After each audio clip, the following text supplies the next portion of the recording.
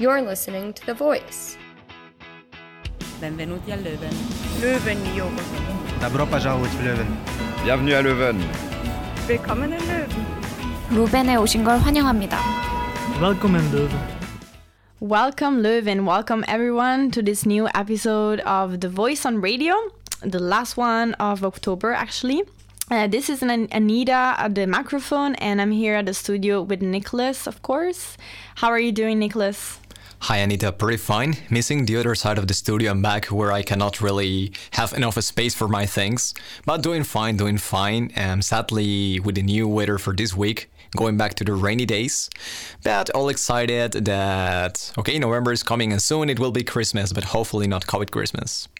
Yeah, let's hope for the best.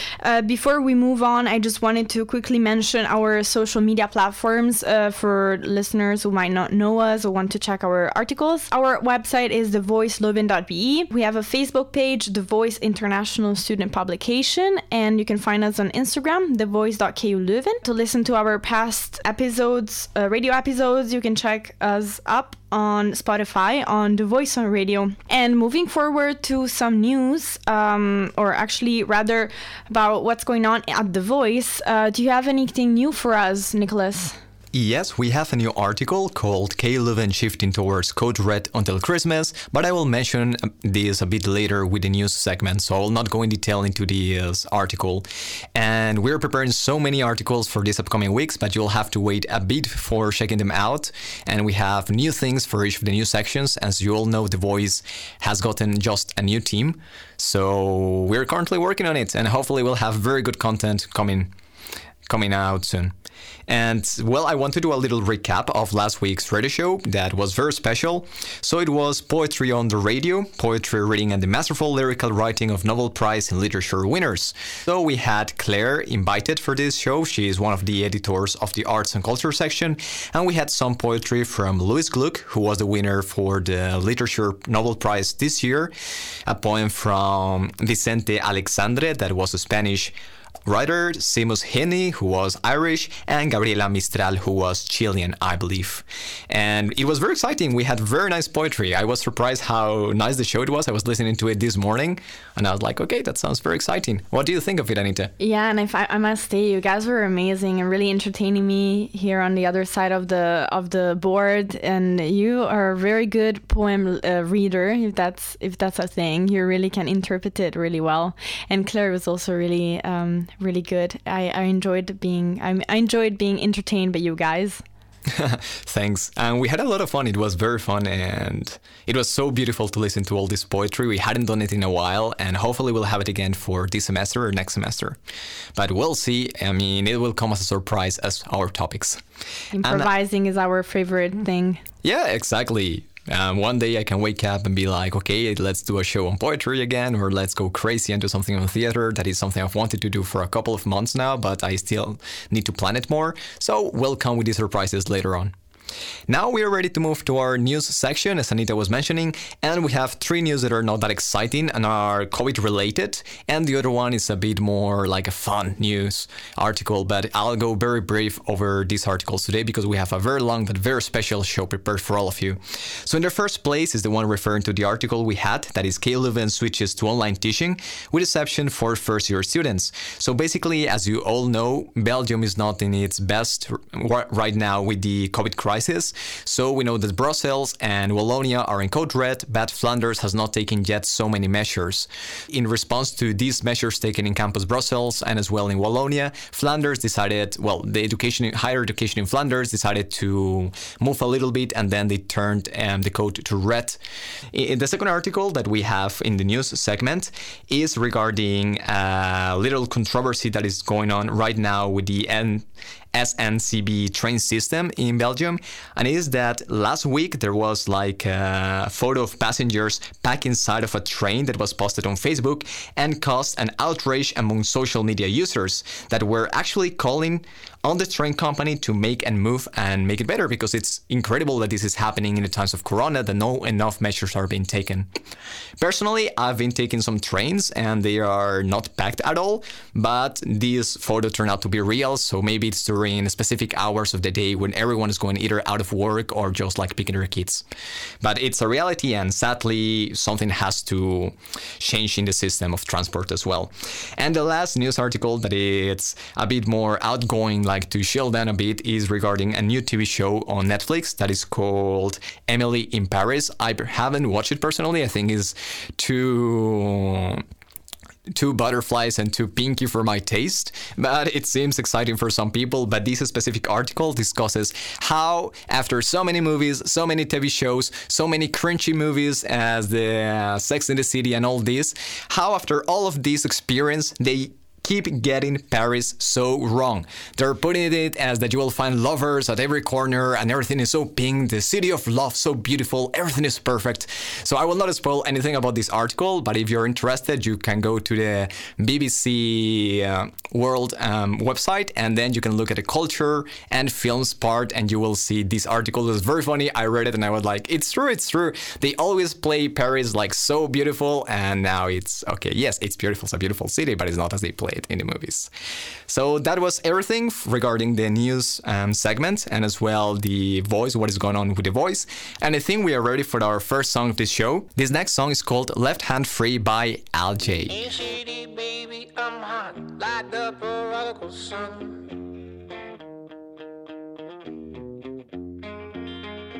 Big up battle, eeny, meeny, miny, moe, and flower, you're the chosen one.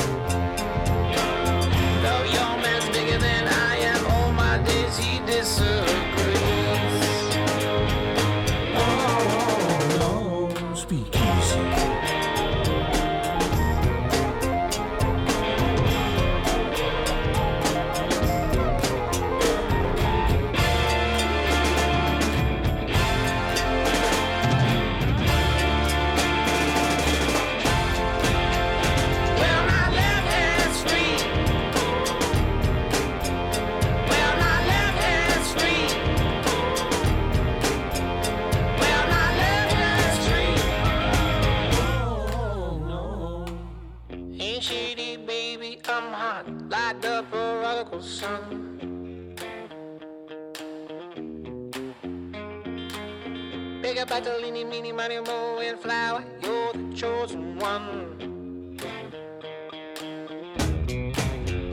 Well, your left hand's free. Well, my left hand's free. Well, my left hand's free. Well, my left hand's free. Well, my left hand's free. And we are back. That was Left Hand Free by Al J. I will now go and introduce our very special guest for this week's episode. It's actually two of them, which makes it even more special. So it's Kranti here with me. She's from India, a PhD researcher in the field of circular economy. And Jonathan, he works in the banking sector. He would probably explain more in depth what that means. And he's from Belgium, and they're both here as spokespeople of the movement Extinction Rebellion. So welcome, guys. How are you doing? Great. Really happy to be here. Really happy to be able to talk about Extinction Rebellion. Like during Corona crisis, we felt restricted, and I'm loving the platform. Welcome. I'm really happy that you guys are here too. And Jonathan, you want to have the listeners hear your voice as well? I'm also very happy to be here because indeed we have been a bit cooped up and not been able to do basically anything, right? So yeah, happy to be here. Yeah, I agree. I'm really happy that we can still have this show and entertain our listeners a bit more. Hopefully they don't shut our studio down. So let's get started. I'm very curious to learn more about what you guys do and your involvement in Extinction Rebellion. So just to introduce a bit, I'm familiar with this movement because I've attended a few events and I've actually done also a public action, which was my very first time. It was a lot of adrenaline flowing and like a very strong experience for me, but it was important to attend, I think, also because I also study in sustainable development and things that are really related to what Extinction Rebellion fights for. But I would go on ask you, Jonathan, maybe to introduce a bit like the movement for those who don't know. Tell us a bit about the mission and vision of Extinction Rebellion. Okay. So basically the movement got started in the UK with 3 demands that the government declares a climate emergency, so that it tells the truth about what is really going on and that we need to move to a different economic system. Then the second demand is, of course, to move to a climate neutral economy. And then the third demand, which is the most interesting according to me, right, so I only speak for myself in this, is that we do this via a citizens' assembly, which means that people will be selected from the population through sortition, which means that they are randomly selected, but in a way that certainly every social group is represented, every socioeconomic class and all of that. And then they can discuss together. Of course, the larger public, there will also be, time to give input from there. And I really believe that this is the solution to doing it, because as we saw, for example, in France, when they started doing carbon tax, you had like the yellow vests getting very annoyed because it made their life too hard, right? And if we just had those people in the conversation from the start, I think we could have gotten a lot further a lot sooner. And to me, it seems like I don't know what's exactly come out of what's it called, Le Gros Débat or something like that, the grand debate in France, where they had some kind. It was not really a citizens' assembly, right? But they also had like a big discussion, and actually quite strict and quite ambitious climate targets came out, I heard. So I would hope that in Belgium we achieve the same somehow, and hopefully even better, because I still don't think it will be enough. Yeah, and I would like to ask maybe Kranti, involve you in this as well. Do you think so far demands of Extinction Rebellion have been met somehow, and how has the general public and the government reacted to XR demands? Yeah. Maybe I'll answer this question in 2 parts. One is, has the demands been met? There were a few success stories. One is some countries declaring climate emergencies, but we have seen that even after declaration of that, there has been no progress made towards meeting that goal. So again, the success has been quite limited. Now coming to perception because of Extinction Rebellion. Extinction Rebellion, in my opinion, is being considered a very extremist organization, especially in Belgium.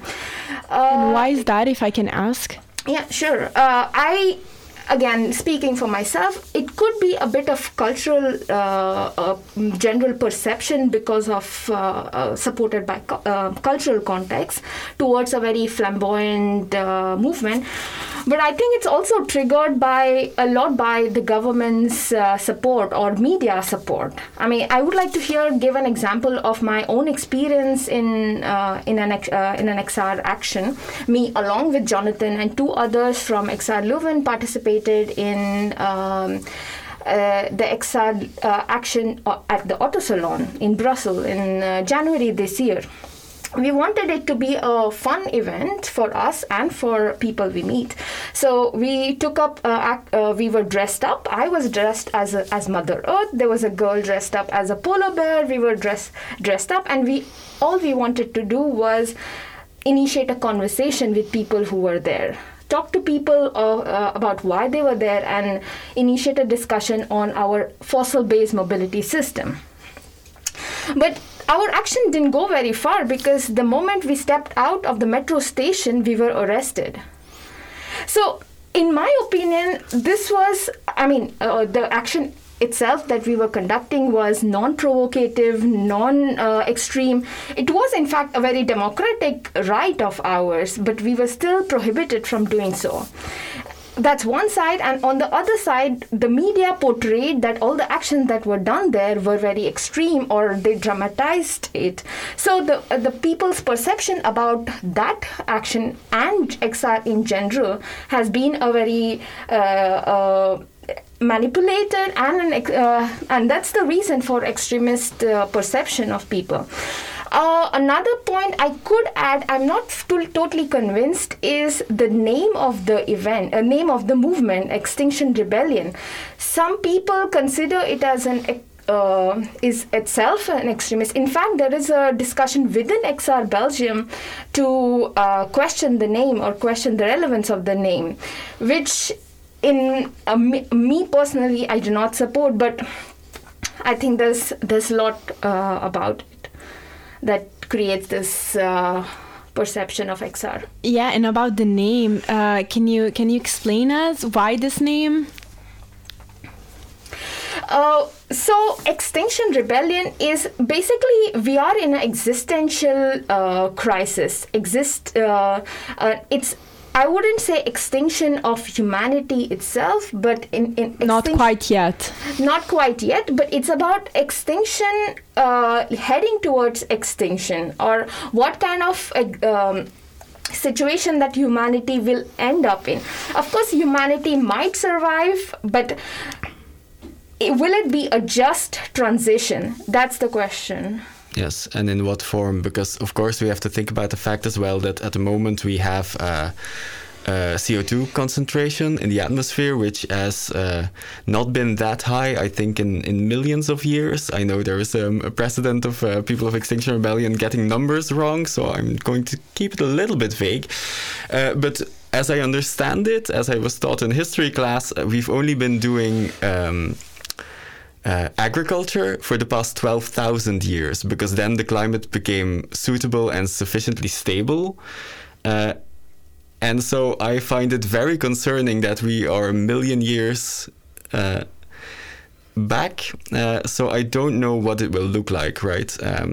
We might, at the moment, we have people starving, although we produce twice as much food as we need. That might be if we stop feeding some of the food to animals. I'm not sure.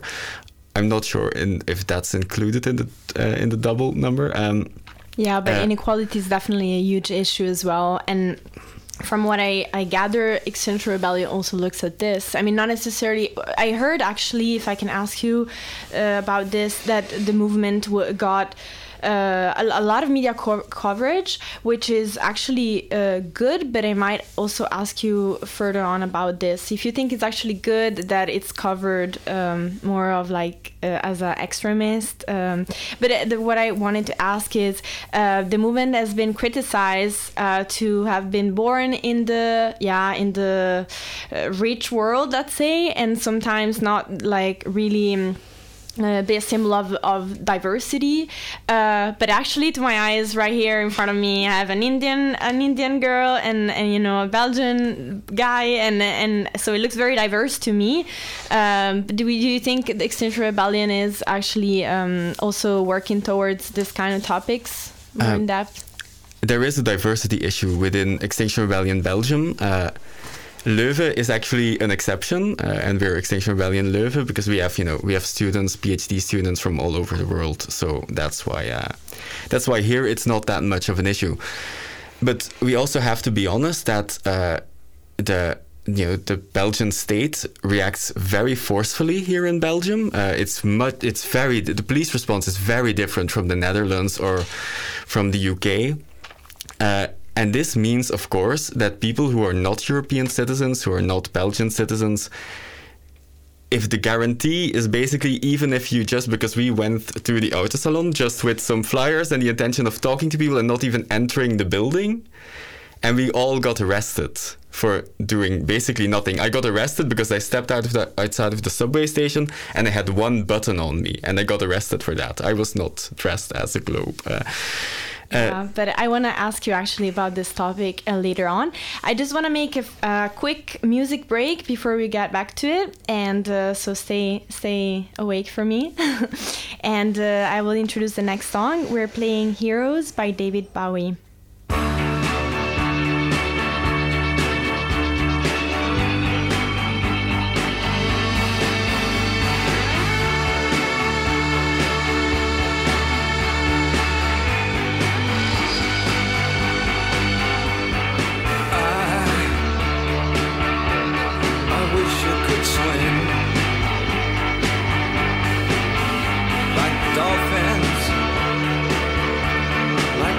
Can swing,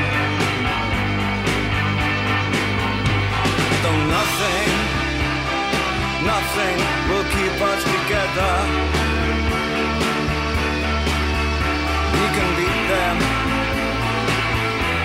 forever and ever. Oh, we can be heroes just for one day.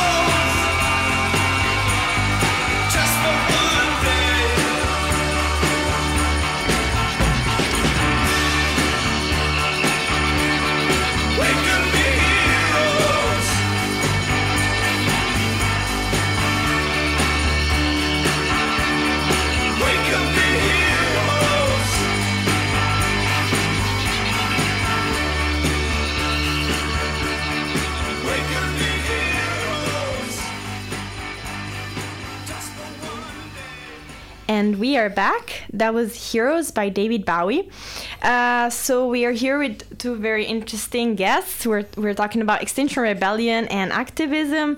And before we move on to a more personal side of the interview, I wanted to ask you guys how XR actually tries to accomplish its objective in practice, because you have mentioned some anecdotes of some demonstration that you attended or you were gonna attend before you got arrested, and I was just wanted to expand a bit upon these actions they're called by Extinction Rebellion, and how the actions that have taken place in Belgium, for example, what do they consist of? I think, again, talking about XR is undergoing a transition. As I mentioned, that every action of XR has been met with police reaction. So XR, Belgium, specifically Belgium, has to or is currently rethinking the strategy and would like to redirect itself. And one way, or there are many ways to go forward, and one way is to, in my opinion, is to change the public perception. As I mentioned earlier, this perception of being extremist organization needs to be changed, and the support from public is essential to go forward. So reintroducing more regenerative activities is one way of going forward. Another way is education, communication, and again, that supports in changing the perception. But going forward, communication and education and awareness of general public could be one action to be carried forward, and these are soft action, but could be very effective action. And what are the hard actions that XR started with? If you can make a few examples. As I mentioned earlier, Autosalon was one. Royal Rebellion, which I couldn't be part of. Jonathan was part of Royal Rebellion, where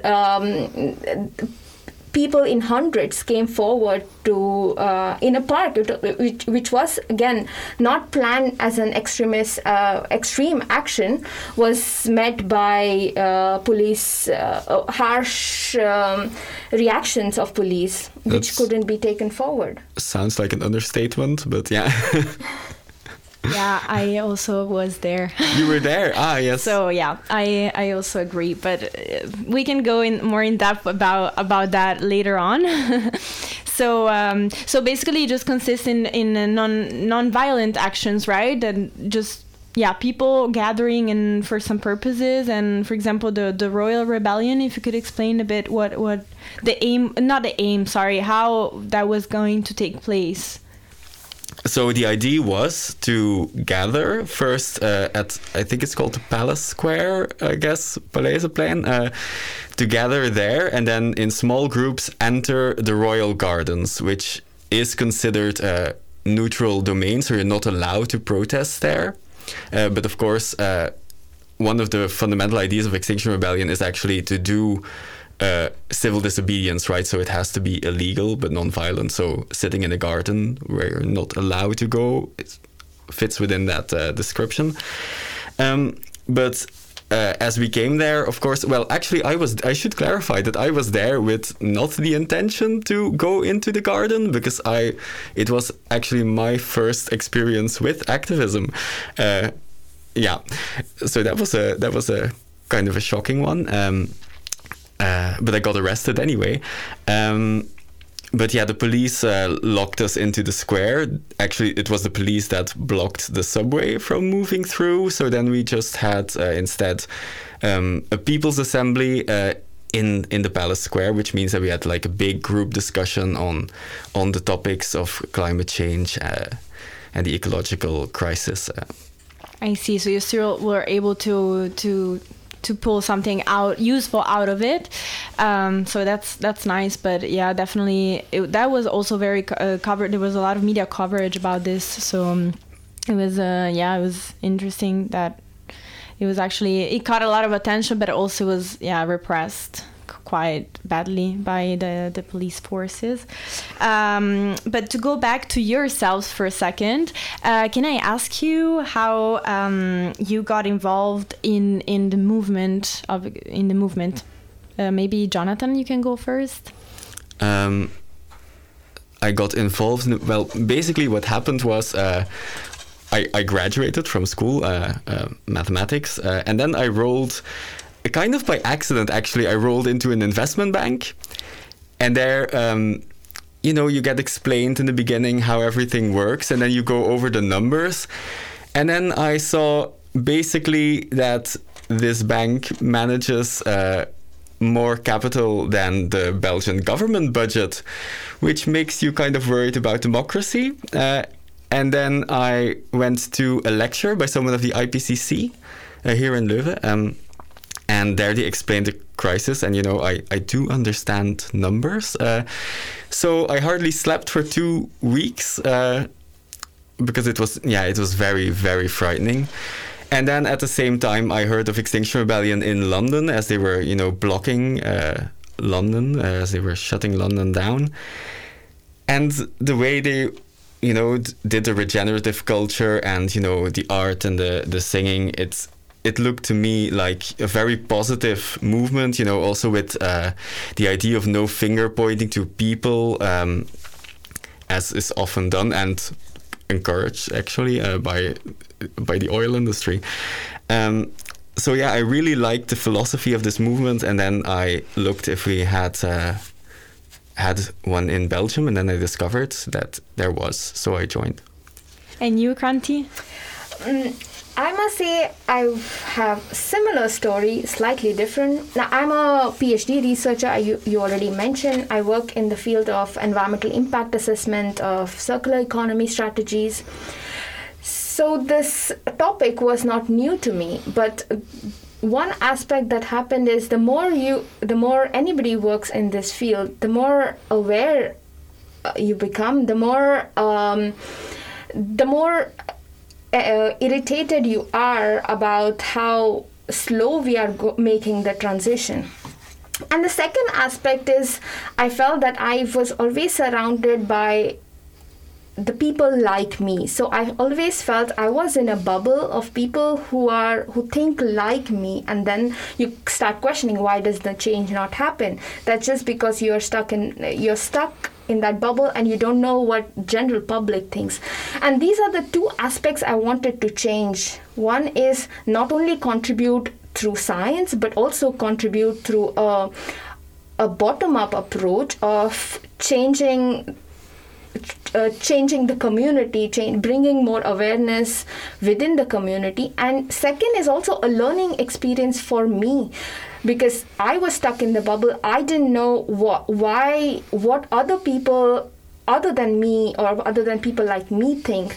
So which is why I started venturing into looking for activist movement where I could be part of. Coincidentally, Extinction Rebellion happened around the same time, and every action I saw that happened in the streets of London, I felt related. I mean, there was this feeling that I should be right there, right now. And that's when I started looking for groups within Belgium and slowly became involved in the movement. That's interesting. So this is it's your first time in activism. That is correct. Yeah. And Jonathan as well? Yeah, it's my first involvement with activism, yes. That's nice. Yeah, it's intense, I can imagine, but I totally see what you mean. I think you feel very complete now that you're actually studying and also like carrying a lot of different actions all towards the same direction. So it comes into place. And if I can ask a last question before a short music break. Maybe Kranti can go first. How do you think activism can actually be a force to drive social change? This is a very personal question, but worth asking. I think what is compromised in democracy today is enabling the communities, enabling the people. And that's what activism does, is it's the bottom-up push that you need to support any any change, any big change. Probably I could give examples of many movements. I mean, I think homosexuality rights in America, all these, I mean, that's just one out of many where change has actually happened through a bottom-up movement. And probably that's what we also need in the climate movement, a bottom-up demand for change to happen. And Jonathan, you have any thoughts on this? Yes, I do. I think that if we want to create any change, it will have to be by mass public pressure. Because sometimes I think that people feel like, if they just at the top realize how big the issue is, then they'll do something. But my housemate also works for the same bank, but for the insurance part. And actually, this really happened at the same time as she was having an internal education on how life insurances would be impacted by everybody in the world and also in Belgium, having a reduced life expectancy, significantly reduced life expectancy for the future. So they were learning about this, how people would be dying sooner, and at the same time I get a message that the investment bank part would not be changing anything about the fossil fuel policy. So they know, but they won't do anything unless you push them. Yeah, it's very inspiring. I agree. I will stop you right there for a short music break. And then we can go back at it. So we are playing Boa Sorte by Ben Harper and Vanessa da Mata. Enjoy.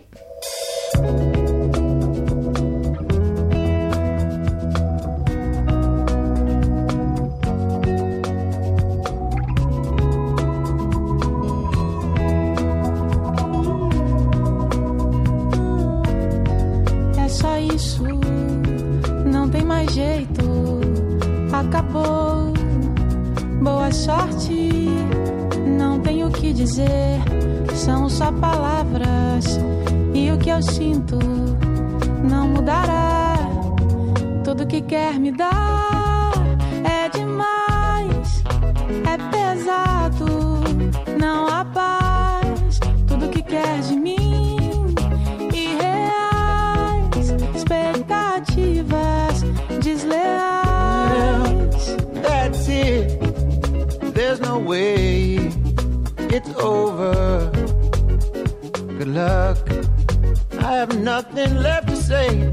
It's only words, and what I feel won't change. Tudo que quer me dar, everything you want to give me, it's too much, it's heavy. Tudo que quer no peace, all you want from me is real expectation.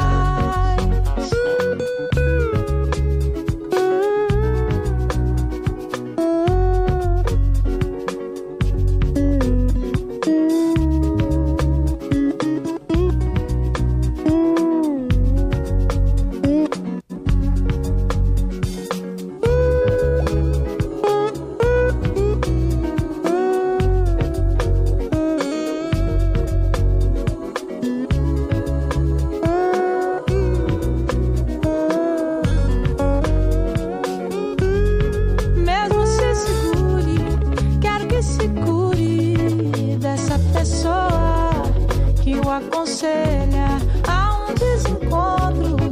Veja por esse ponto, há tantas pessoas especiais. Now even if you hold yourself, I want you to get cured from this person who advises you. There is a disconnection.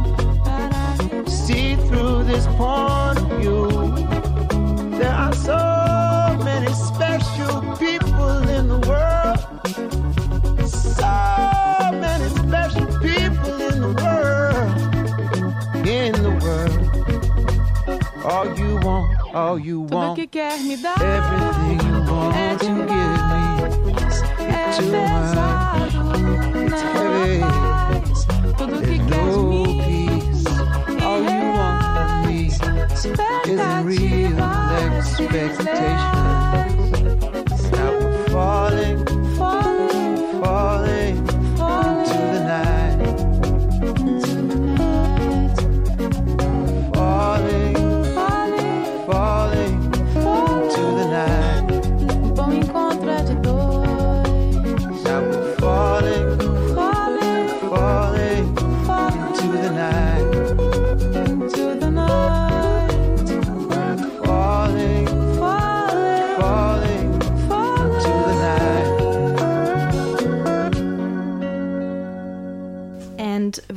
are back. That was Boa Sorci by Ben Harper and Vanessa D'Amata. So welcome back at the studio with Jonathan and Kranti, two real activists who are explaining to us a bit about what it means to be activists in practice. And yeah, about that, I also personally was engaged in one activist how would you call it, initiative, and I just remember all these mixed feelings, positive but also negative. So like on the one side, a lot of adrenaline and just like feeling so powerful, but also very like a lot of fear of the unknown, right? So maybe I would ask Kranti first, but I also like to hear from Jonathan a bit about what do you think are the biggest challenges and risks when doing activism? Again, there are multiple challenges.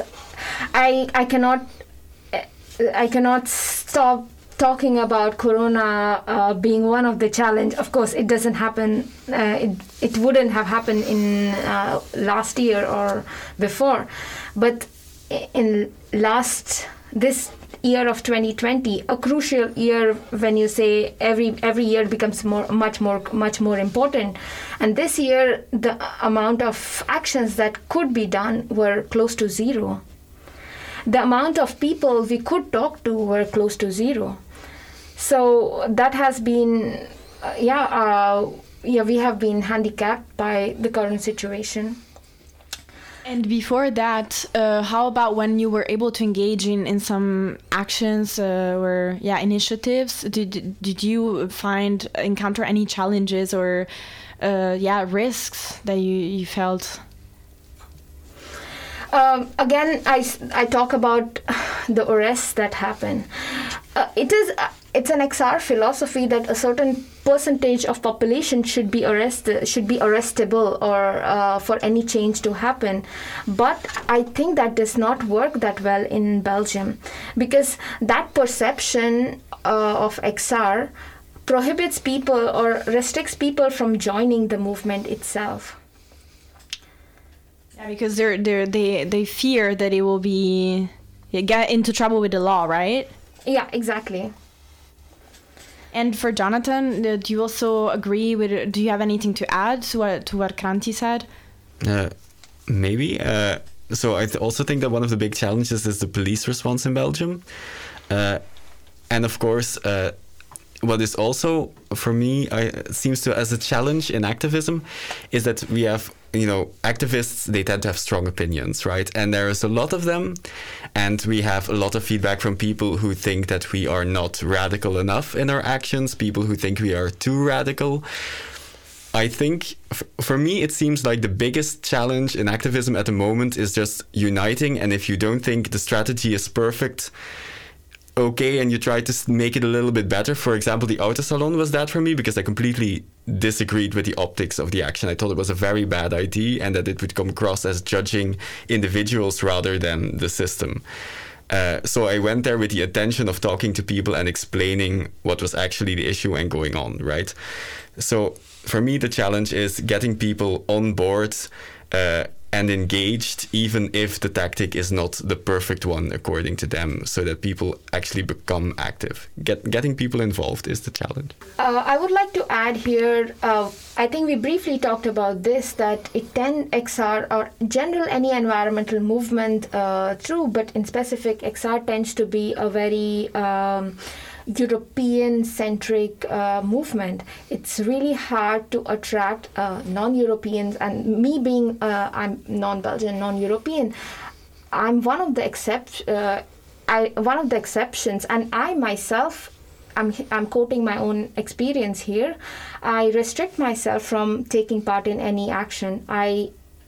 Even more so after the auto salon event, but I limit myself to back-end activities to support XR. I mean, of course, these are activities as important as adrenaline rush on the streets, but which is a problem which XR is systematically trying to tackle, but it's still a problem.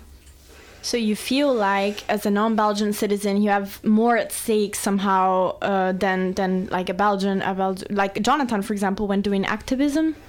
For sure. I mean, there are multiple, it might sound a bit lame, but one reason is not being fluent in Dutch or French.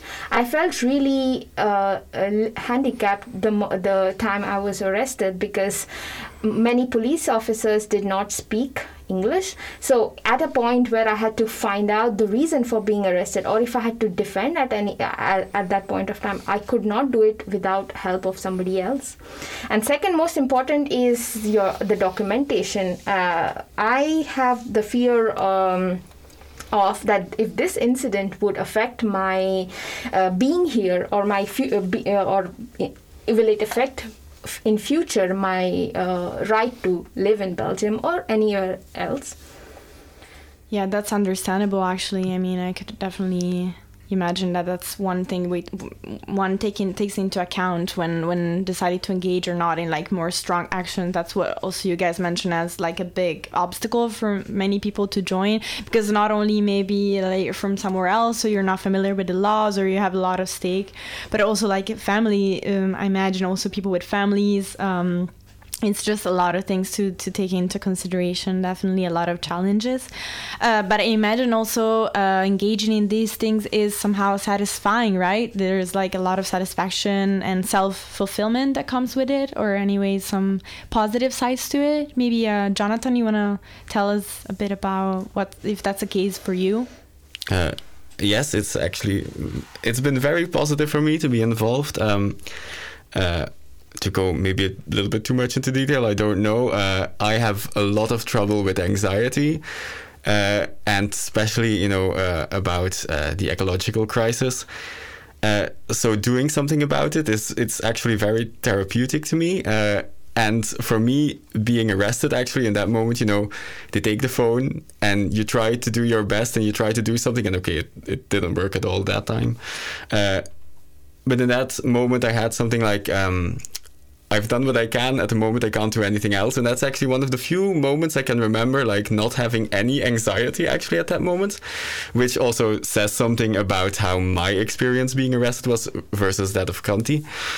Because of course, I'm in a very different situation. I have a legal assistance insurance and all of that, right? And this is actually a reason why I think that we shouldn't per se worry too much about the activists in Extinction Rebellion being like upper middle class, because of course these are the people that can get arrested, right? The other people's voices must of course be included in coming up with solutions, but we cannot make the police speak English, right? And this is why I feel like people like me have a bigger responsibility than people who are less empowered. Yeah, I think it's a very good point. I think it's definitely a good way of using someone's privilege, I guess, to get more into trouble for a good cause, if you will. So yeah, that's definitely interesting to hear your opinion about this as well. All right, we'll have just another quick break and then be back after the song. We're playing Fluorescent Adolescent by the Arctic Monkeys.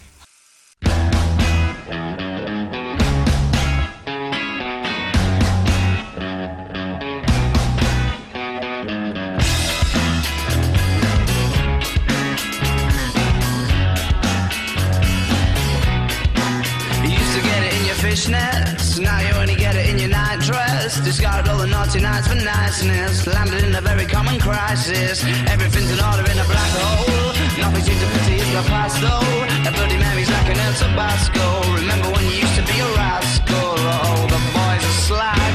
The best you ever had, the best you ever had is just a memory. And those dreams, when as daft as they seem, as daft as they seem, my love, when you dream them all. Flicking through a little book of sex tips. Remember when the bars were all electric? And now when she told she's gonna get it, I'm guessing that she'd rather just forget it. Clinging to not getting sentimental. Said she wasn't going but she went still. like a gentleman to be gentle. With a Mecca double or a betting pencil. Oh, the boys are slag. The best you ever had, the best you ever had is just a memory and those dreams. But as daft as they seem, as daft as they seem, my love, when you dream them overflow. Where did you go? Where did you go? Where did you go? Oh.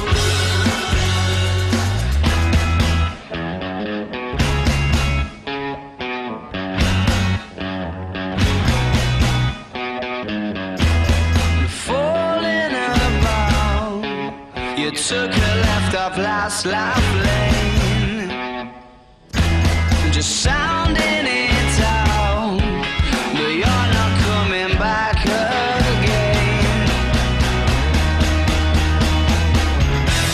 You're falling about, you took a left off last life lane, you were just sounding it out, but you're not coming back again. You used to get it in your fishnets, now you only get it in your nightdress. Described all the noise and the niceness, running in a very common crisis.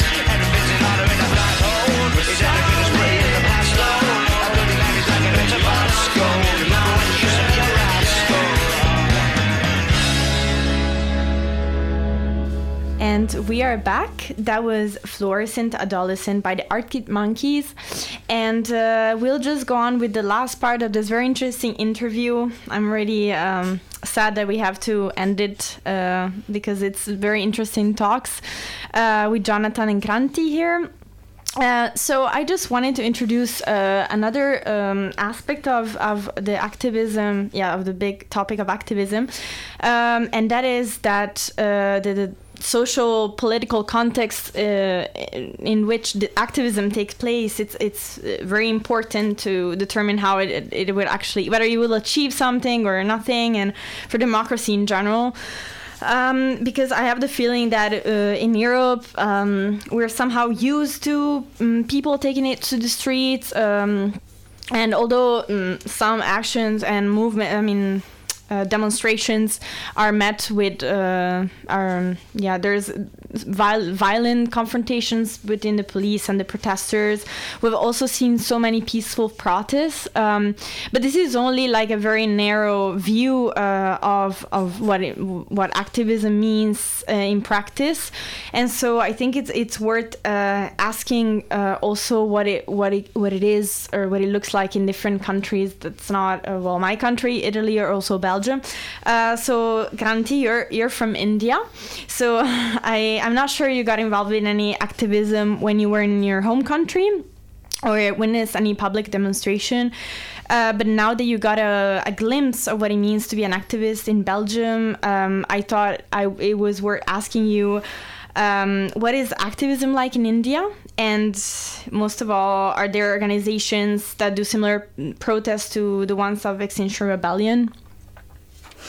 Unfortunately, I was not involved. I would have liked to be involved, and when I go back to India, I would like to be involved. As I mentioned, there is an unease for me to go on streets here, which would not be the case if I were in my own country. So, but environmental movement in general, which is my specific topic of interest or concern, is very at initial stage. XR India does exist, but environmental movement has been very limited to, there has been a long history of protests around hydrological power plants because of its ecological and social impact. So that's one that touches upon environment, that comes close to environmental movement. Other than that, there have been movements mainly in the context, in the socio-economic context. We have a long history of movements around, or against rather, the caste systems, or the violence that incurs around the caste system, the communal imbalances, or gender issues, sexual harassment of women. So these are aspects. Also, corruption is one issue around which there is ongoing movement. But if and when I go back to India, I would really like to be part of XR India if it is grown by that point, or any other such movement, because I really feel XR is a movement that I closely relate to. But on the other hand, even if I would be at ease on the street, there is the response, the government's response or the authorities' response, which could be a bit not to use the word threatening, but could be a bit more violent than it happens here.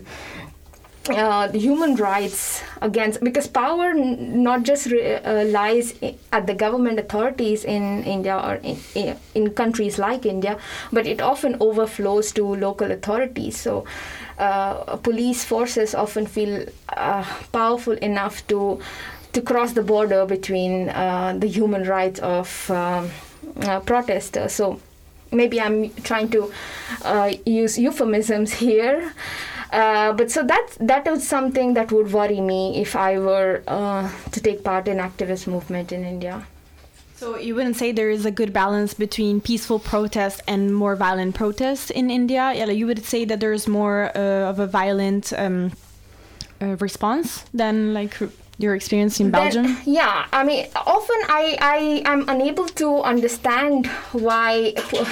Again, this is just cultural differences. It's just I often do not understand why Belgian citizens complain about police forces, because I would find them really supportive, because I only compare it with the Indian context.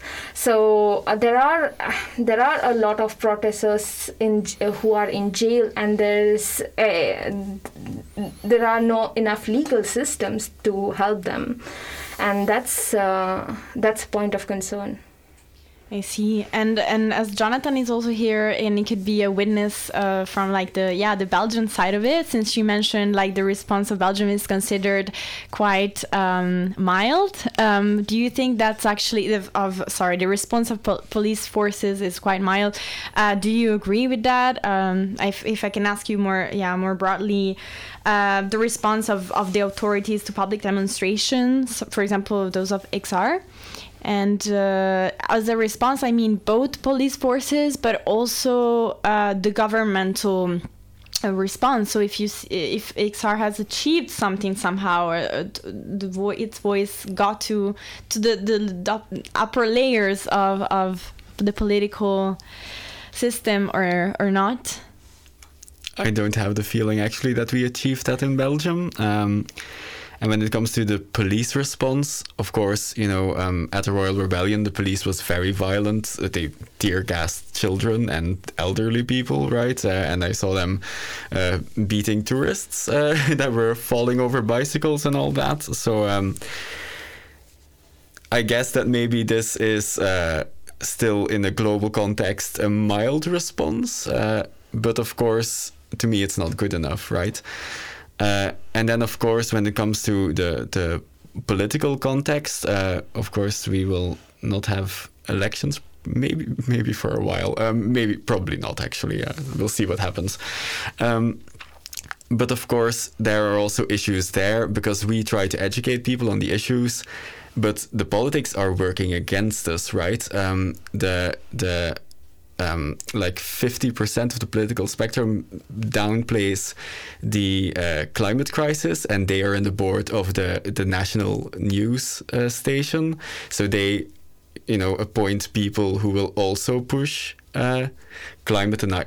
Basically, at this point, saying that it's not that big of a deal is also tantamount to climate denial, right? So these issues are playing in Belgium. I don't know very well how they compare on a global scale, because I've only ever lived here. So yeah, to me, it doesn't look too good, which is why I would say, what I meant with the politicians on the board of the national news station. Whatever people want to do, whether it's Extinction Rebellion, non-violent direct action, getting involved in electoral politics, whatever it is, we need to do it in our context because we have very little power and we need to build it, and we need to capture all of the institutions to make them aware of the crisis and make them act on it, right? Yeah, I think this is a very good call for action to end our episode with, for all our listeners. Get involved and be activists. Yeah, guys, I'm super sad to have to end this here, but we are running out of time. I just want to thank you really much for being here and taking the time to come here and share your thoughts with us. It was really nice, and I hope that you can succeed in the initiative that you that you get engaged with, and hopefully something will change in the future thanks to people like you guys. So yeah, and I would also like to thank Nicolas for being my co-host for today. It is a pleasure. And I'll see you next week for our next episode, and thanks again guys for being here. And I also would like to invite our listeners to check our social medias, our website, thevoiceleuven.be, for our articles, on Facebook, The Voice International Student Publication, and Instagram, thevoice.ku-leuven. And of course, you can check our previous radio episodes and future radio episodes on our Spotify channel, The Voice on Radio. And I will go on introduce our last song of today, The House of the Rising Sun by The Animals. Enjoy and see you next week.